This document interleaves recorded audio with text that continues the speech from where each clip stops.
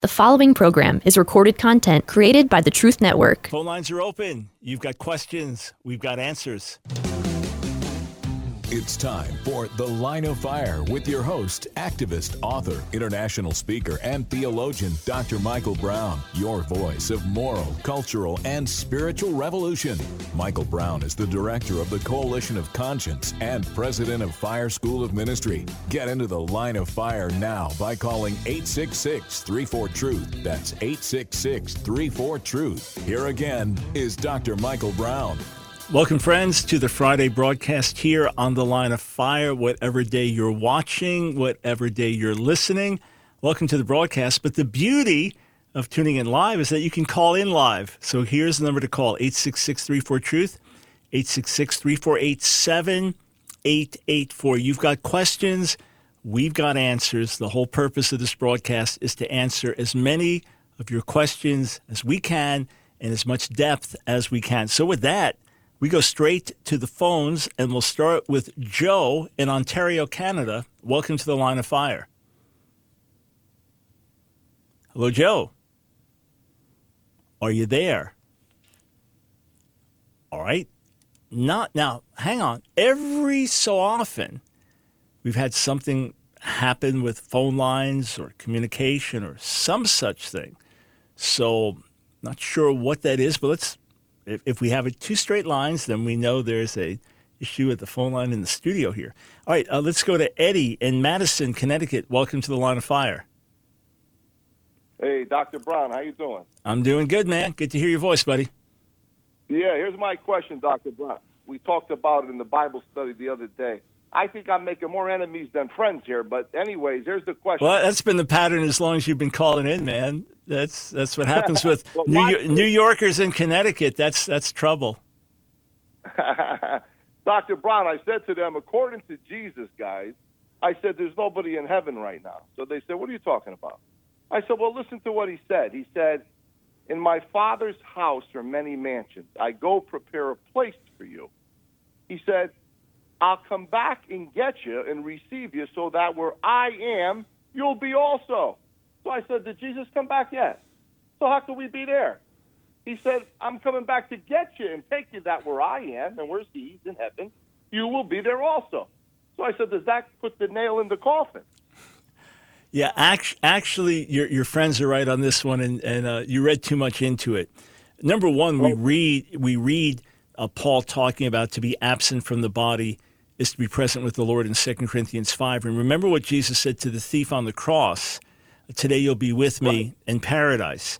So that someone's going to be with him in paradise in the world to come. We read in Revelation 6 about those who were martyred, who martyred for their faith, and they're crying out, and they're before the throne of God in heaven, crying out, how long? So you read too much into that, but really it's a spiritual application. That word that we translate mansions or rooms, what's interesting is it only occurs twice in the New Testament in Greek, and both times it's in John the 14th chapter. And what it's talking about, Jesus, when he comes, he's not talking about a physical second coming, but in God's spiritual house, making room for us. So if you go down a little bit in the chapter, he says, verse 15, if you love me, keep my commands, and I will ask the Father, and he'll give you another advocate to help you and be with you forever. John 14, verse 17, the Spirit of truth, the world cannot accept him because it neither sees him nor knows him, but you know him, for he lives with you and will be in you. I will not leave you as orphans. I will come to you. How? By the Spirit. He doesn't mean second coming here. I will come to you. Before long, the world will not see me anymore, but you will see me. Because I live, you will also live. On that day, you will realize that I am in my Father, and you are in me, and I am in you. Whoever has my commands and keeps them is the one who loves me. The one who loves me will be loved by my Father, and I too will love them and show myself to them. And then he says, anyone who loves me will obey my teaching. My Father will love them, and we will come to them and make our home with them. So it's the same concept. There are many rooms in my Father's house. He's going to come, returning to us by his Spirit. So this is where John 14 is fulfilled spiritually as we dwell with him. One other verse, though, that refutes your idea about no one in heaven. Look in Hebrews chapter 12, and let's see, verse 22. You've come to Mount Zion, to the city of the living God, the heavenly Jerusalem. You have come to thousands upon thousands in joyful assembly, to the church of the firstborn, whose names are written in heaven. You've come to God, the judge of all, to the spirits of the righteous made perfect. So righteous saints, the saints of the past, are there in the presence of God and waiting for the physical resurrection. Yeah, so heaven's very, very busy with a lot going on there, and with believers there enjoying the presence of God. Hey, this is why you have a Bible study. You can tell them I said that they were right this time, because other times I've said that you were right, but they were right this time. All right, God bless. 866-34-TRUTH. We retry Joe in Ontario, Canada. Welcome to the Line of Fire. Hi, Dr. Brown. Can you hear me now? Yes, I can. Okay, thank you very much for taking my call. God bless you for the ministry and the work you're doing. I followed a couple of video clips of the debates of yours in regards to healing on YouTube, and I am with you on most of it, but there is one aspect that it kind of caught my attention. I'm not 100% sure if I understand it right. It's in regards to you made a similarity between our sins and our diseases, sicknesses, and you said that as we still have sins now on earth, that's why we have diseases as well. So basically, going by the verse in Isaiah, by his stripes we're healed, you're saying that, yeah, we are healed, but we still have sicknesses as we have sins as well. This kind of confuses me, and it kind of gets me into a position. I was forgiven for my sins, right? Mm-hmm. By what Jesus did. Yes, sir. Now, when I sin now, today, the Bible is telling me that I have a faithful and just Father, and I go before Him and ask forgiveness, and He is just to forgive me, right? Mm-hmm. Is that applying the same way with sickness, with disease?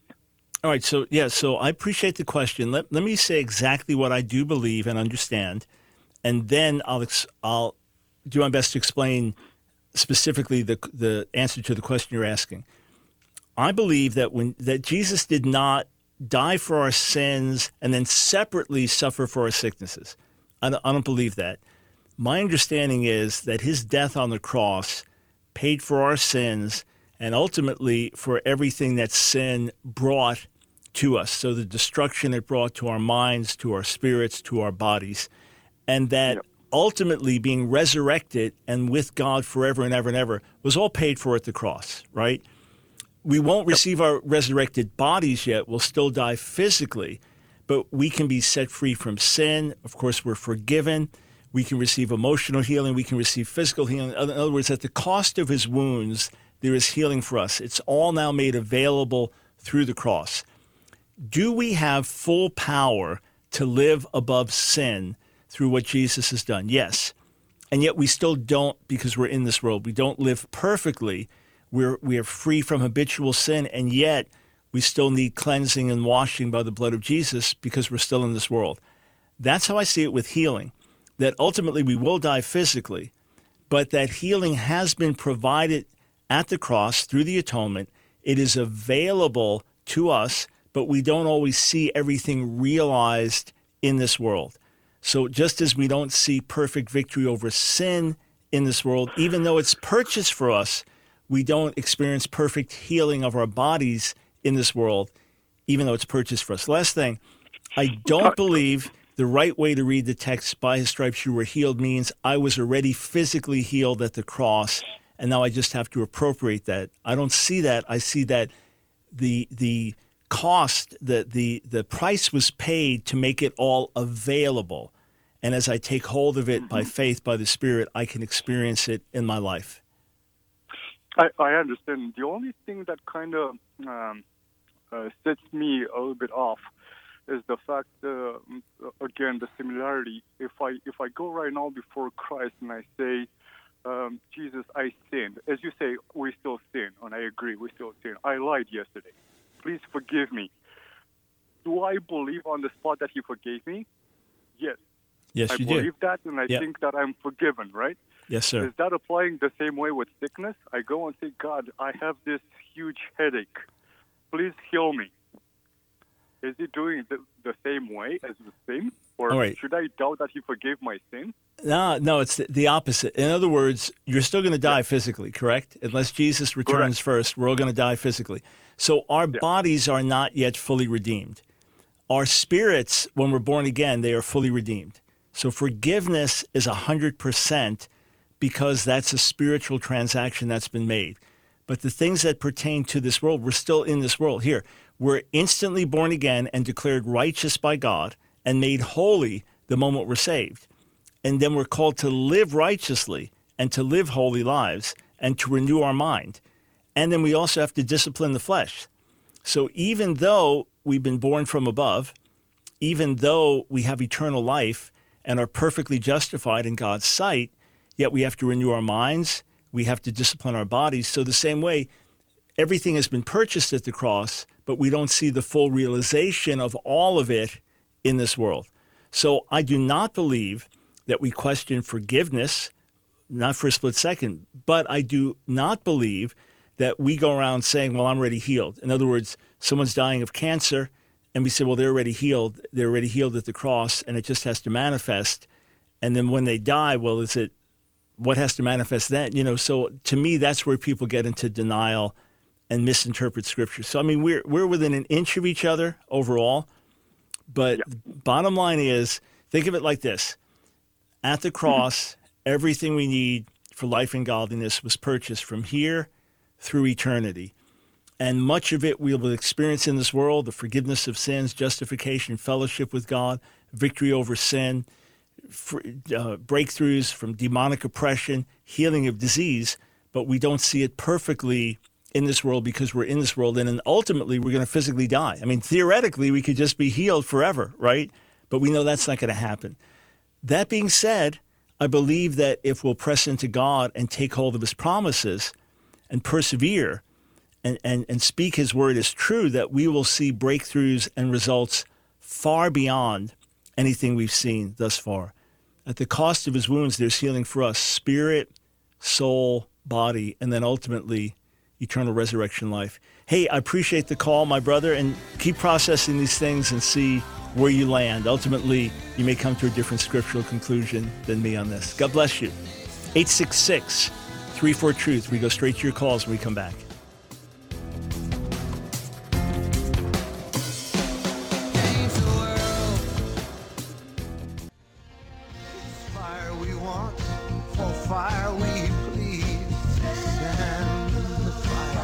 It's The Line of Fire with your host, Dr. Michael Brown. Get into the Line of Fire now by calling 866-34-TRUTH. Here again is Dr. Michael Brown. Thanks, friends, for joining us on the Line of Fire, 866-34-TRUTH. Hey, if you appreciate what we're doing, want to become part of our support team, go to AskDrBrown.org, AskDrBrown.org. Click on Donate. And there are options to support us with a one-time gift or to become a monthly torchbearer, monthly supporter. And we pour back into our monthly supporters in many ways every month, our way of saying thank you and pouring back into you. If you're watching on Facebook, there's a donate button you can click on. Watching on YouTube, there's a $sign at the bottom of the chat box. So however you can help or if you feel prompted to stand with us, that would be awesome. All right, back to the phones. Let's go to Budapest, Hungary. Benjamin, welcome to the Line of Fire.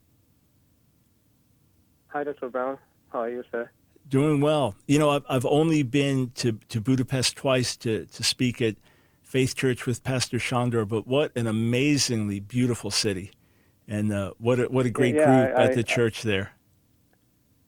Yeah, I saw your teaching recently about, the real kosher Jesus. I really enjoyed it, but I was kind of disappointed at the end because you were about to tell a joke, but they cut off the recording, so I didn't get to hear it. Well, I don't know what the joke was. Otherwise, I would tell it to you now. Sorry. Yeah, but go ahead, sir. I saw your debate with a gentleman. I don't remember his name, about preterism. And there was a question I think you didn't address, but I was quite interested about it. This is a quote from the ESV translation from Matthew and Luke's Gospel. Jesus says, "Truly I say to you, there are some standing here who will not taste death until they see the Son of Man coming in His kingdom," or in Luke's, until they see the kingdom of God. And I wanted to ask, what does this mean? What did Jesus mean about that some will not taste death? Yes. So the preterist view, for those listening that are not familiar with this, the preterist view says that many of the things we are still looking forward to, the second coming of Jesus, etc., they already took place. That when Jesus talked about coming in power or spoke about the Son of Man coming, he was talking about coming to destroy Jerusalem in the year 70, and that was the end of that era. And then a full preterist, which really has a heretical position, says that there will be no physical resurrection of the dead. That's already happened spiritually, that we are now living in the new heavens and the new earth. So that's an extreme position. Most that hold to preterism are partial preterists. So they would say some of the future prophecies have already been fulfilled. And of course, I differ with them there. So this would be a text that would be used by preterists to say, hey, Jesus is telling people right then and there that they're going to be alive when he returns. And that's obviously speaking of coming in power, coming with the clouds in the destruction of Jerusalem in the year 70. So the easiest way to refute that, sir, is just to look at all three Gospels. And here's what's really interesting. If you read through the Synoptic Gospels, Matthew, Mark, and Luke, that they have a few things in the same order, but most things are in different order, right? This teaching here, next to this event here, this parable here, next to this other teaching and event. But in this case, they all have the exact same thing. So we go to Matthew 16:28. Truly I tell you, some who are standing here will not taste death before they see the Son of Man coming in his kingdom. Next verse, 17:1. After 6 days, Jesus took with him Peter, James, and John, the brother of James, led them up on a high mountain by themselves, and he was transfigured before them. All right, so that's the next verse. Now we go over to Mark 9, where the same account is found. Let me just get the right, Mark, the end of the 8th chapter, all right? And we're going to have the exact same situation here. Mark, the end of the 8th chapter, last verse says this. Truly I tell you, Mark 9:1, some who are standing here will not taste death before that they see the kingdom of God has come with power. Next verse, 9:2, after 6 days, Jesus took Peter, James, and John with him, led them on the mount. There he was transfigured. It's the same thing now in Luke, the 9th chapter. Exact same account, exact same teaching. Jesus says the same thing. Here are the words. Truly I tell you, 9:27, some who are standing here will not taste death before they see the kingdom of God. 9:28, about 8 days after Jesus said this, he took Peter, John, and James with him, went up on the mountain. He was praying. The appearance of his face changed. His clothes became as bright as a flash of lightning, etc. So there's no question in the Synoptic Gospels, Benjamin, that this is talking about the Transfiguration event. All three record the exact same thing. Jesus says this, and about a week later, he goes up on the mountain. He's transfigured, and they see him in glory. That's what he was talking about. And that's how the Gospels make it very plain. Yeah, all three. Same order, same saying, exactly. Thank you, Dr. Brown. You are very welcome, sir. 866-34-TRUTH. Sometimes, and when I say this, it has meaning, things are as clear as the nose on our face. I got a nose, right? So that's sometimes it's right there. You may not notice it because Matthew 16 ends and then chapter 17 begins, but it's just one straight thing in Greek. There's no break there. All right, let us go over to Anthony in New York City. Thanks for calling the Line of Fire. Hello, Dr. Brown. Thank you for taking my call. You bet. So I have a question about remaining single. A dear friend of mine, we had a conversation a couple of days ago, and she stated that, it's not always God's will for someone to, to get married. Sometimes it's God's will for, certain people to remain single.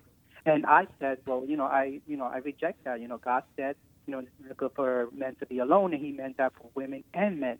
There are, I told her, there are men in the Bible that remain single. For example, Elijah, Daniel, John the Baptist. And, Paul does speak about, he wishes that, some men were like him, they remain single, but because of the flesh, the weakness of the flesh, every man to be, to find a woman. I told her, if you wanna remain single, that's your choice, but it is not God's will. So I just wanted to get your thought on that. Yeah, I appreciate your reasoning and looking at it. It is God's will for some. In other words, just like God told Jeremiah in Jeremiah 16 to never marry. Matthew 19, Jesus says that there are some who are eunuchs. They've made themselves eunuchs for the kingdom of God, meaning they will not marry or have sexual relations just to be devoted to the kingdom of God. And then 1 Corinthians 7 that you were referencing, Paul says not everyone has this gift. So to those who have it, some do. There are some who by divine calling are called to be single. And maybe, they keep trying to have a relationship and it never works out. And the more they pursue the Lord just shows them that he's taking that desire away and that he has a call to singleness. Now, there are some people that just put off marriage because they're afraid to get married, right? Right. And then the younger generation is putting off marriage much more than my generation did, waiting to get married into their 30s instead of in their early 20s or late teens. So that's just kind of a social thing that's happening. So if someone feels called to be single, then they're not going to constantly be wishing and yearning to be in a relationship and fighting sexual desires and always feeling left out. They'll feel, hey, I'm blessed. Maybe it's for all my life or maybe it's now, but I'm blessed to be single. It's my calling. So, it's not the calling for most, but it is the calling for some. And I would dare say that if a person feels that strongly that they want to be single and just be devoted to the Lord and his work, then it's probably God who put it in their heart. John Hyde, known as Praying Hyde, one of the great men of prayer, late 1800s, early 1900s, missionary to India, he did not want anyone to share his affections except the Lord. He did not want anyone to have his heart except Jesus. So he chose to never marry and just sought God earnestly in prayer and gave himself to ministry in very difficult ways, risking his life. But I believe it was God that put that in his heart. So that's how I'd work it out. That, yes, some do make the choice, but it could well be that God put it in their heart to make the choice. But for sure, either way, there are definitely some that God calls to be single. It's their calling, and there's grace to do it, and they're as content single as someone else is content married. It's not the norm, but it's definitely a calling for some. Hey, appreciate the call, my brother, and thanks for checking in. 866-34-TRUTH. Let's go to Christian in Toledo, Ohio. Welcome to the Line of Fire.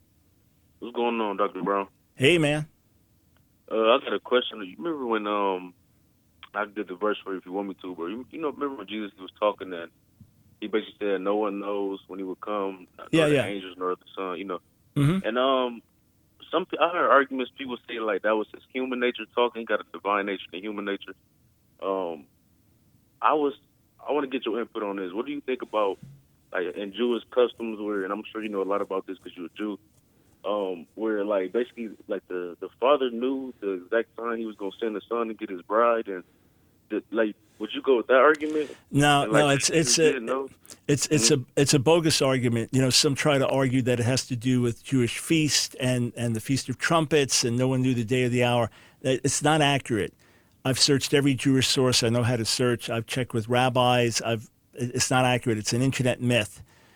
Rather, there were things Jesus didn't know on earth. In other words, things were revealed to him by the Spirit. He willingly laid aside divine prerogatives. He physically had to sleep. I'm sure he had to learn to read and things like that. So he knew what he knew by the Spirit. He did what he did by the Spirit because he willingly laid aside his divine prerogatives while remaining fully God. So I do agree with that, sir, that it's while he was on the earth that there were certain things he didn't know. That was one of them. Of course, after his death and resurrection, then he takes back his divine prerogatives. So they were always there available, but he laid them aside. So I do agree with that view, and I wouldn't go the way of Jewish tradition. I don't believe it helps in that verse. Thank you, sir, for a great question. God of light, hear our cry, send the fire. It's The Line of Fire with your host, Dr. Michael Brown, your voice of moral, cultural, and spiritual revolution. Here again is Dr. Michael Brown. Here's a special announcement on a Friday. We have a phone line open, 866-348-7884. You've got questions, we've got answers. Thanks for joining us today, and we dig right in with your questions. If you can't get through to us on the air or it just doesn't work out with your schedule to call, always go to the website, askdrbrown.org, askdrbrown.org, and just search for your question there. We've got literally thousands of free resources there, videos, articles, other teachings. So search there, check out what's there. You can always write to us as well, askdrbrown.org. We go to Foley, Alabama. Brian, welcome to The Line of Fire. Hey, Dr. Brown, can you hear me good? Yeah, I can. Okay. Hey, thank you for taking the call, Dr. Brown. Just had a quick question. So where do you think, or if you know, where does the betrayal of Jesus being a white male, long hair, blue eyes come from? And why is it, dare I say, still popular amongst America today? Yeah, so basically it comes from European artists who painted Jesus to look like themselves. What's really interesting is if you'll go around the world and look at Chinese Christian art, you'll see Jesus looking like he's Chinese. I've seen different images. I remember I was visiting with a friend in college in pretty much an all-black church in Brooklyn. We walked in, there was a mural on the wall, and it was Jesus and the disciples, all black. So it's very much that in the culture in which we live, we project it and see Jesus like that, whereas he would have most likely been, brown-skinned, Middle Eastern man. But, these European artists began to paint pictures of Jesus, making him look European, which he absolutely wasn't. He was not a Caucasian, blonde, blonde-haired, blue-eyed Caucasian man, certainly not. But that's how they started to paint him. Some were anti-Semitic, and they would try to make him look one way and then make the Jews look ugly and disfigured. But basically, it's just some would paint him wearing clothes that were similar to the clothes they would wear, just because that's what they were used to in their culture. And the reason that it's popular still in certain circles, white circles, be in Europe, be it America, is that's what people got used to. And, when they think of Jesus, they think of him, they don't really think it through, but they think of him as if he was white. And but you'll see it in artwork all around the world that people paint Jesus to look like them. So the good thing is we know, hey, he relates to me. I can relate to him. The bad thing is he wasn't, a white European or a white American. And that gives the idea it's the white man's religion. And in certain parts of the world, that's how it's perceived. You go to India and it's perceived as the white man's religion. And, that's something that has to be overcome by showing who he really was. Right. And one more quick question, if you don't mind. No, go ahead. So is that like, I don't think it is, and I've heard many cases of why not. Like you walk in church and you see a figure or some kind of figure that represents God or Jesus or whomever. And I believe that I don't think it's healthy because it's almost like worshiping or, because when you worship, you tend to, I guess, turn to that whatever figure, and I don't think it's like, a good idea to be doing it because it's almost like an idol because that figure isn't God himself or Jesus himself. So do you believe that having a figure is ideal thing in a household or in a church or definitely not ideal. No, first I'm not into Jesus pictures in general. In other words, I don't think that we should be making images. I mean, look, you're doing a movie about Jesus, someone has to play him. I understand that. You're doing a high school play and someone's playing Jesus. I understand you have an image, but everyone understands that's not Jesus. So I'm not into the pictures. I'm not going to go tearing them down if I'm in somebody's house. But I'm not into that personally in terms of, or even stained glass windows with depicting Jesus. I'm not into that either. But if you take it one step further, and now you have statues, even if you say, well, I'm not praying to the statue, I mean, to me, it's plainly forbidden in the Ten Commandments to make a statue representing God in any way. And then ultimately, you look, people do give special attention to that statue. For example, if you had a statue of Jesus in a church building and people knelt down in front of it and they said, well, I'm not praying to the statue, it just reminds me of Jesus.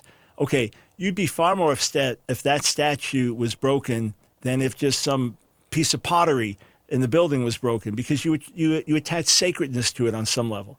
So I definitely, when you ask the question very gently, is it not ideal? It's absolutely not ideal, and I would not have that in buildings where I was worshiping God. Hey, Brian, thanks for the question. I appreciate it. 866-34-TRUTH. Let's go over to Greg in Mooresville, North Carolina. Welcome to the Line of Fire. Thank you, Dr. Brown. I have a question from 2 Samuel chapter 22, verse 44. Mm-hmm. I know that it says from the first verse of chapter 22 that it's representing David being thankful for God delivering him from all his situation with Saul and King Saul and the other situations with that. Mm-hmm. But I'm wondering, in that verse, is speaking of heathens. Is it speaking about? You think it's speaking about David, or is it speaking about Jesus? As far as right. Well, when he says you've appointed me as a Rosh Goyim, the head of nations or ruler of nations, no, he actually did rule over several of the surrounding countries. He and then Solomon did. He had a small empire where they had to pay tribute to him and things like that. You know, he defeated them militarily and they had to pay tribute to him. So I believe he's speaking of himself, that he literally was made a ruler of several nations in the region. And that the heathens were the heathens were literally the heathens, not of that, right? Yeah. When you say heathens, I don't know what translation you're reading from, but you know, I think it was the New King James said heathens. I think the New King James. I will tell you what. Let me check that. I can easily do that. In point of fact, though, the Hebrew is just peoples and nations. So either way, that's what he would not be referring to them necessarily as heathens, but peoples, the nations, the surrounding nations. He did rule over several of those smaller kingdoms. So yeah, that would fit. There are many things in David's life that anticipate the Messiah and that are prophetic of the Messiah, but I would only see this as literally applying to him. And then ultimately, he's the forerunner of the Messiah. What he does in small part, Messiah does on massive scale. So you could apply it like that. But no, it really did happen in his life, for sure. Thanks a lot for clearing that up for me. I wasn't sure. I didn't realize, about that he was ruler of other nations and stuff like that. I never really thought about that. Yeah, if you read through 2 Samuel, you'll see the military victories he had, and then different places were subjected to him. Then under Solomon, when Solomon fell into sin and idolatry more, then they started to break away. But certainly there was rulership that they had. There was you could say a small empire that, so he didn't rule over like a large country like Egypt or something like that. But, you had these small countries, Moab and Ammon and Edom and these others. So there are different ones that with military victory, now he could demand tribute and honor and things like that. So you like paying taxes to him. So for sure, did have its fulfillment. Hey, appreciate the call. And let me just show, I'm going to do this really quickly for everyone. 866-34-TRUTH. That was a great time to get in. We still have time to get to your calls today. For those that don't have any kind of Bible software, all right, sometimes we'll do this when we're doing our YouTube chat because it's not live calls, radio. We don't have commercial breaks and things, so we just kind of chill a little bit more. But I'm going to make this a teachable moment here, all right? Go to BibleGateway.com, all right? BibleGateway.com. Now, we were just looking at 2 Samuel, so I'm going to type it in, 2 Samuel 22:44. All right, so the NIV, you have delivered me from the attacks of the peoples. You preserved me as the head of nations. People I did not know now serve me. We'll say, well, I want to check that out in the New King James. So then you just scroll there on the right, and you go to New King James, click search. You've also delivered me from the striving of my people. You've kept me as the head of the nations. It's like, It doesn't say heathens there either. That's why I asked the specific version. So now I clicked out on the bottom, 2 Samuel 22:44 in all English translations. So this is all the ones on the site there. So I'll just slide down to KJV. Thou hast also delivered me from the strivings of my people, that has kept me to be the head of the heathen. So there you go. So it's in King James, but here's the problem. It says head of the heathen, and this is what led our caller to his question. You would get the idea that meant head of all non-believing nations, non-Israelite nations, head of all the heathen, but that's not accurate. It's plural. It's nations. So that's the way it should read, and that's why the New King James reads properly there. The MEV, which is an update of the King James, you've kept me as the head of the nations. NASB, kept me as head of the nations. NET, preserve me as the leader of nations. New King James, again, you have kept me as the head of the nations. So that's the way it should be understood. All right, 866-34-TRUTH. Back to the phones. Let's go to Brandon in Washington. Welcome to the Line of Fire. Hi, Dr. Brown. Thank you for taking my call. Sure. So my question is, ultimately, I'm a Christian, and I've never really dug too deep into prophecy, especially in the Old Testament. A lot of times when I'm reading the New Testament and I'll see quotations back to the Old Testament, I'll just kind of say, oh, okay, this is what it means. But I've never actually gone through the exercise of testing the prophecies. So that's what I'm trying to do now. And I thank you yesterday for answering my question about the 65-year prophecy. Okay, on the YouTube chat. That was you. Got it. Yes.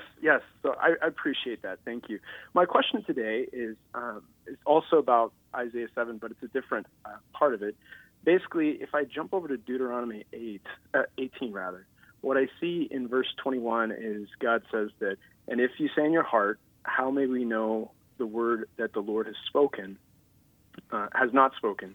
When a prophet speaks in the name of the Lord, if the word does not come to pass or come true, that is a word that the Lord has not spoken, then the prophet has spoken it presumptuously. You need not be afraid of him. When I jump over to Isaiah 7, what I see is it says in verse 10, again, the Lord spoke to Ahaz, ask a sign of the Lord your God. Let it be deep as Sheol or high as heaven. Well, stay right there. We'll finish on the other side of the break. Don't want to miss this.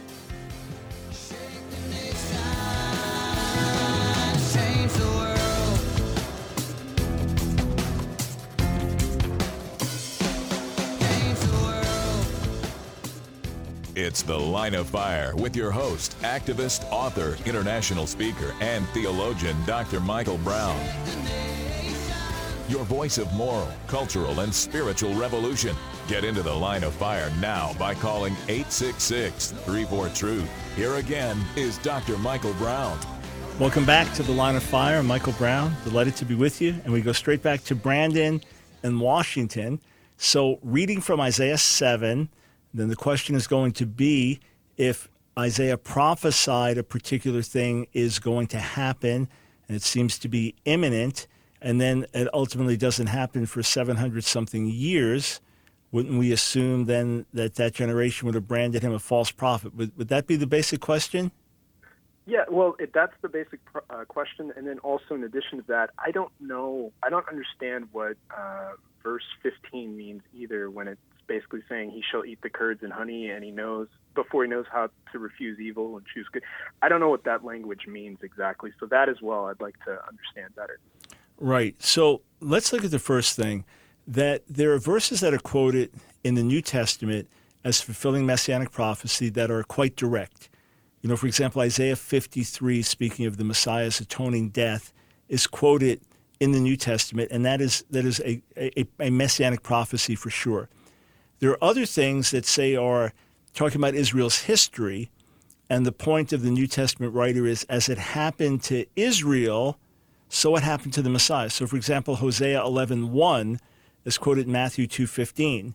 Out of Egypt I called my son, when Jesus, as a baby, was brought into Egypt and then is called out as a young boy. out of Egypt I called my son. Well, when you read Hosea 11:1, it's not a prophecy at all. It's talking about Israel's past history.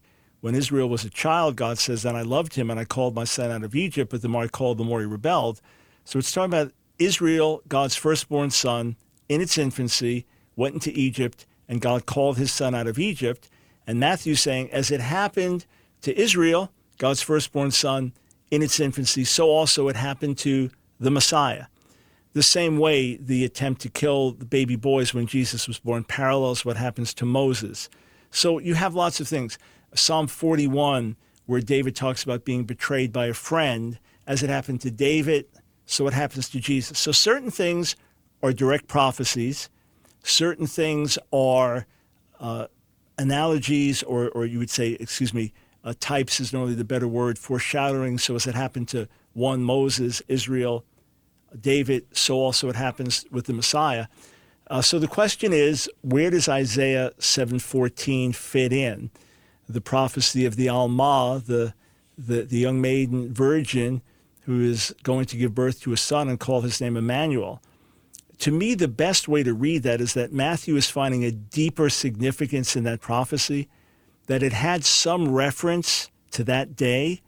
The Hebrew even seems to speak of imminence. Either she's about to conceive and have a child, or she is pregnant and is going to have a child, and the child will be named Emmanuel, which is God with us.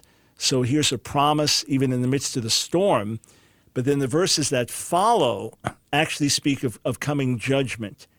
So it's an interesting thing. And in other words, 7:15 seems to be speaking of provision, but as you keep reading, it's talking about the judgment coming of the king of Assyria.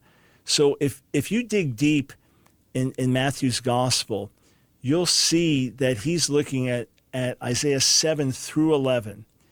The beginning of the 9th chapter, he quotes in the 4th chapter, and that's a strong messianic passage about the messianic king to come.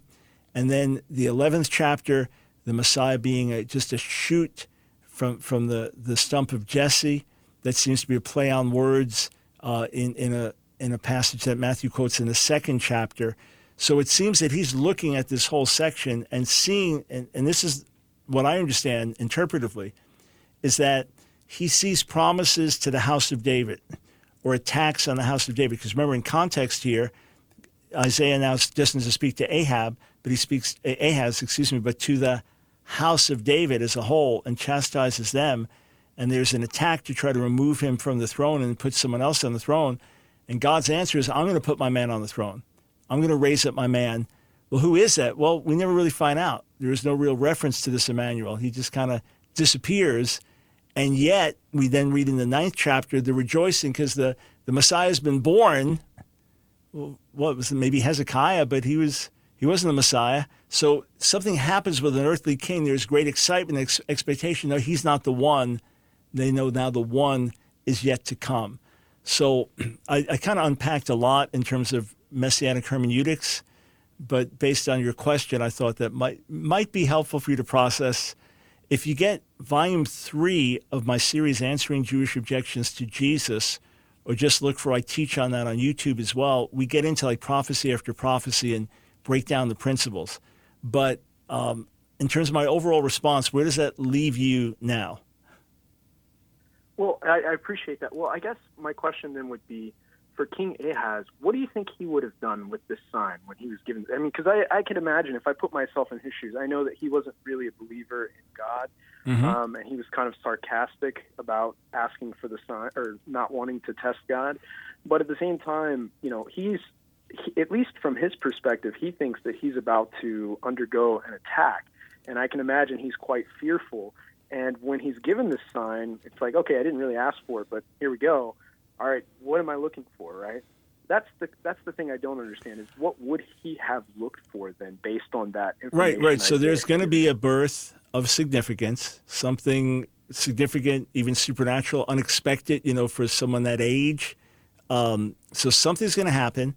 The child is going to be named Emmanuel, but on the heels of this, within a few years, there's going to be a major attack that comes your way. And of course, here's the deal.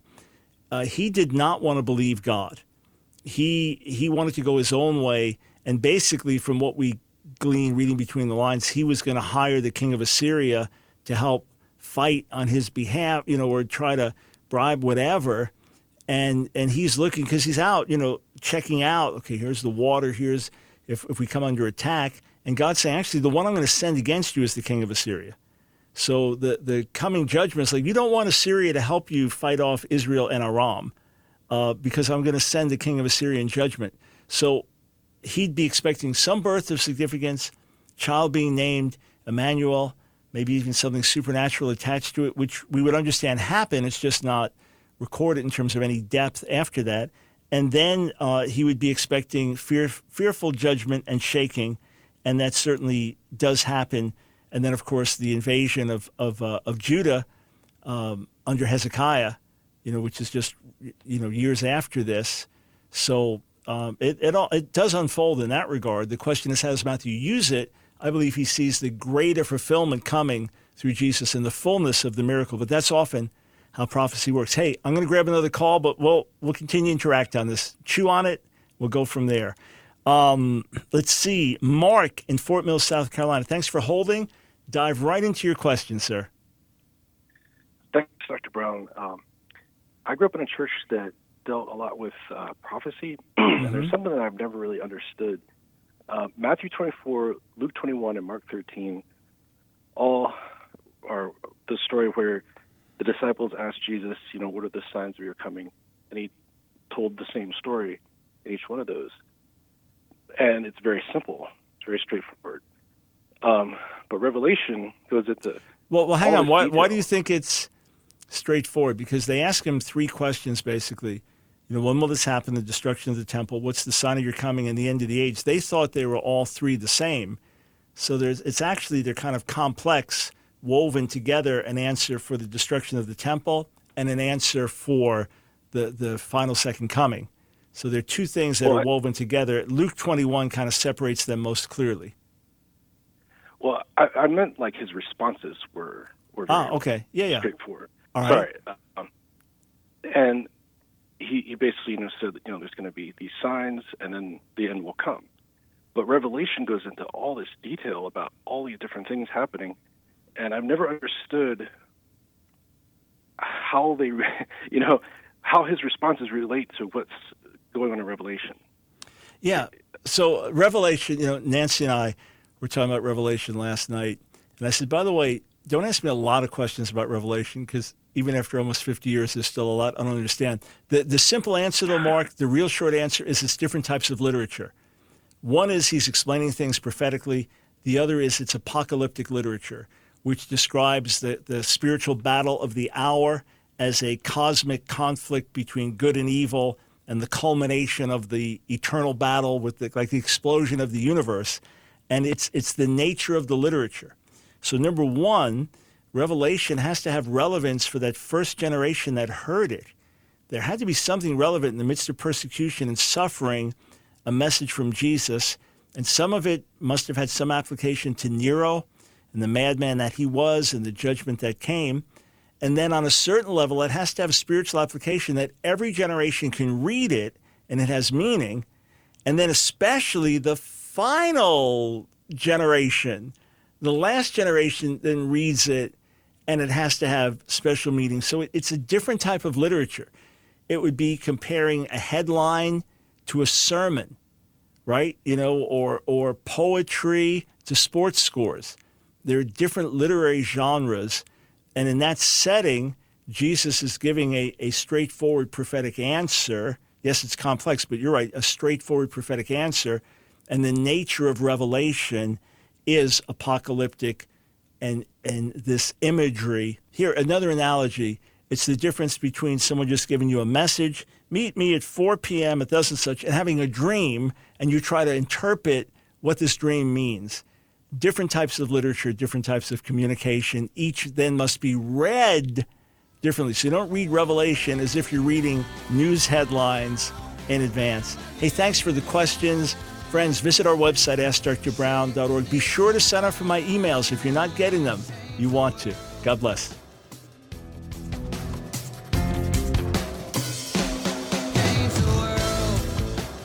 Another program powered by the Truth Network.